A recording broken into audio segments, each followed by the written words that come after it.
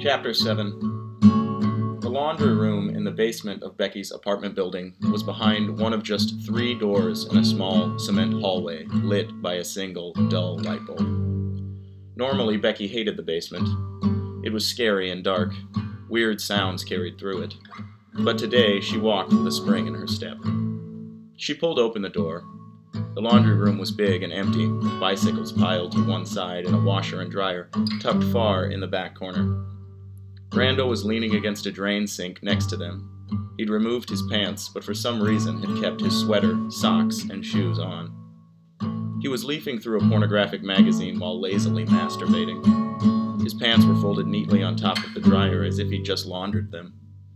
Becky looked at the magazine, then at the folded pants, and then at his dick. Her fantasy was crumbling before her eyes like a wall of sand. His penis was nearly invisible. Between his giant thumb and index finger, it looked no bigger than a nail, and was almost as thin. His lips were making this strange, fish-like puckering as he flipped the pages with a magazine and kissed at each of the models. He must have been some kind of pervert. The kind of pervert Becky had yet to familiarize herself with. Being a new kind of pervert to Becky was a hard task. She leaned into the doorframe and watched him a moment. It was obvious that he was having a hard time arousing himself. From the looks of it, she wondered if his microscopic dick even had the ability to harden. It seemed natural in its cold spaghetti noodle state. She could tell it frustrated him by the way the veins on his forehead stood out. He was holding his breath and wheezing. His knees trembled. Across the room, near the pile of bikes, was a table and a shelf of detergents. Becky's downstairs neighbor was standing at this table, folding laundry and watching Rando with vague interest. She was a small, old Asian woman. Becky didn't know her name, only that she had several grandchildren living with her. The old woman stood there with her hair tucked under a hairnet, routinely folding shirts and watching Rando as if he were a boring television program. Then the woman looked over at Becky and then back at Rando, rolling her eyes.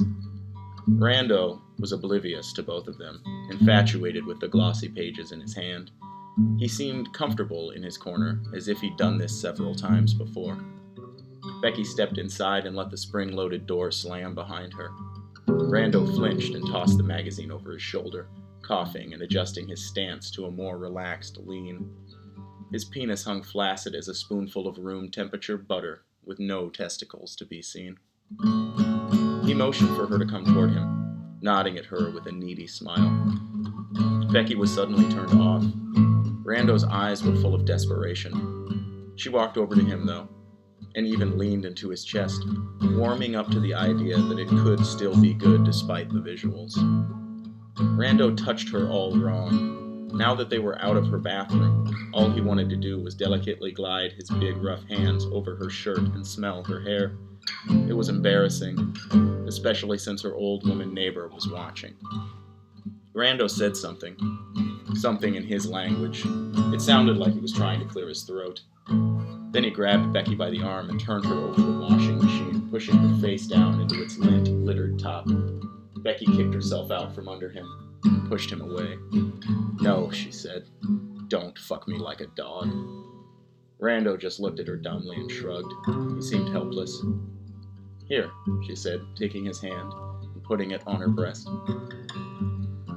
She stood up on her tiptoes and kissed his mouth, but he didn't kiss back. She took his other hand and ran it down her back and made it squeeze her ass. She lifted herself up and sat on the washer, spreading her legs and pulling him between them. She tried to kiss him again, but he was made entirely of wood, all of him but his member. His cock felt like a dead clam as she fumbled with it. Even her hand made it look small. She massaged it as best she could, cradling the back of his neck with her free arm and faking an enthusiastic, playful smile. This was the most work she'd ever remembered putting into a fuck, but somehow it needed to be worth it. Somehow it needed to not let her down. She could tell Rando was embarrassed by the way his eyes darted around and his jaw flexed. The old woman in the corner had even looked away out of boredom. Rando grunted and then took Becky's wrists and stopped her. pulling the hand out of their conjoined laps and flicking it aside. He stopped all movements and rested his hands on the tops of her thighs, looking down at himself and shaking his head. Becky ran a hand through his hair, lifting his face to look her in the eyes. He was still so beautiful, but now more human. He looked her over thoughtfully, resting his eyes on her lips. Then he kissed her. It was breathtaking. Becky's spine filled with electricity. Her whole body convulsed as their tongues collided and prodded one another. She grabbed him by the ears and pulled him onto her, resting her back into the dials of the washer and wrapping her legs around him. His energy drained out his mouth and into hers. It tasted like thick, dark chocolate. She ripped at his sweater, pulled it up around his neck, and ran her hands over his chest and arms. Suddenly, he was strong. Suddenly, he was powerful. He grabbed her by the throat while his other hand cradled the back of her thigh and folded her in half beneath him. She reached between his legs and took hold of him once more. He'd grown. His dick was swollen and throbbing, filling the palm of her hand with a tender, flexing softness. All it'd taken was a kiss. She laid back and slid him inside of her. Their eyes met. Soon, they'd moved from the washing machine to the floor, to the dryer, and finally across the room to the table where the old woman had shuffled politely out of their way, taking her baskets and leaving the room with a giggle. It was lovemaking. They'd made love. Becky was certain of it. And as she laid in the afterglow, naked on a cement floor, staring at a cement ceiling, she tried to compare the moment to any other and couldn't. Rando had been the best. Their slow, pathetic start even made it more special. She smiled, thinking about how she'd first entered the room and found him with the magazine, stopping herself from laughing. Her Lenny Kravitz shirt was folded like a pillow beneath her head.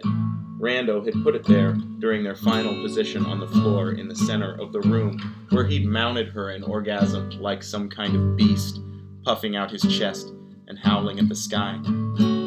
He'd held her by the ankles, just like she'd always imagined he'd do. He'd even kissed her several times afterwards, just like she'd always hoped he would.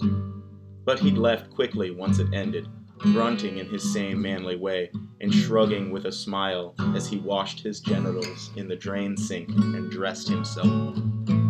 Becky's body tingled in all the places he'd touched her, and she laid there where he'd left her, reliving those final climactic moments over and over with her eyes closed.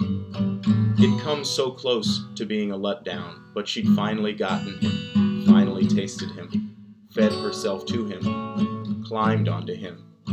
They'd done it all, every position she knew. He could last. They didn't need to speak.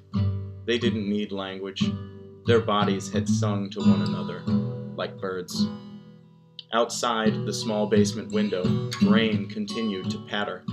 The storm was caressing its wet hands over the standing grass and blowing its cool air through the limbs of trees. But Becky laid beneath the earth, hot and damp, as if she'd been pulled through a fire. Her insides smoldered, warming her thighs and the tips of her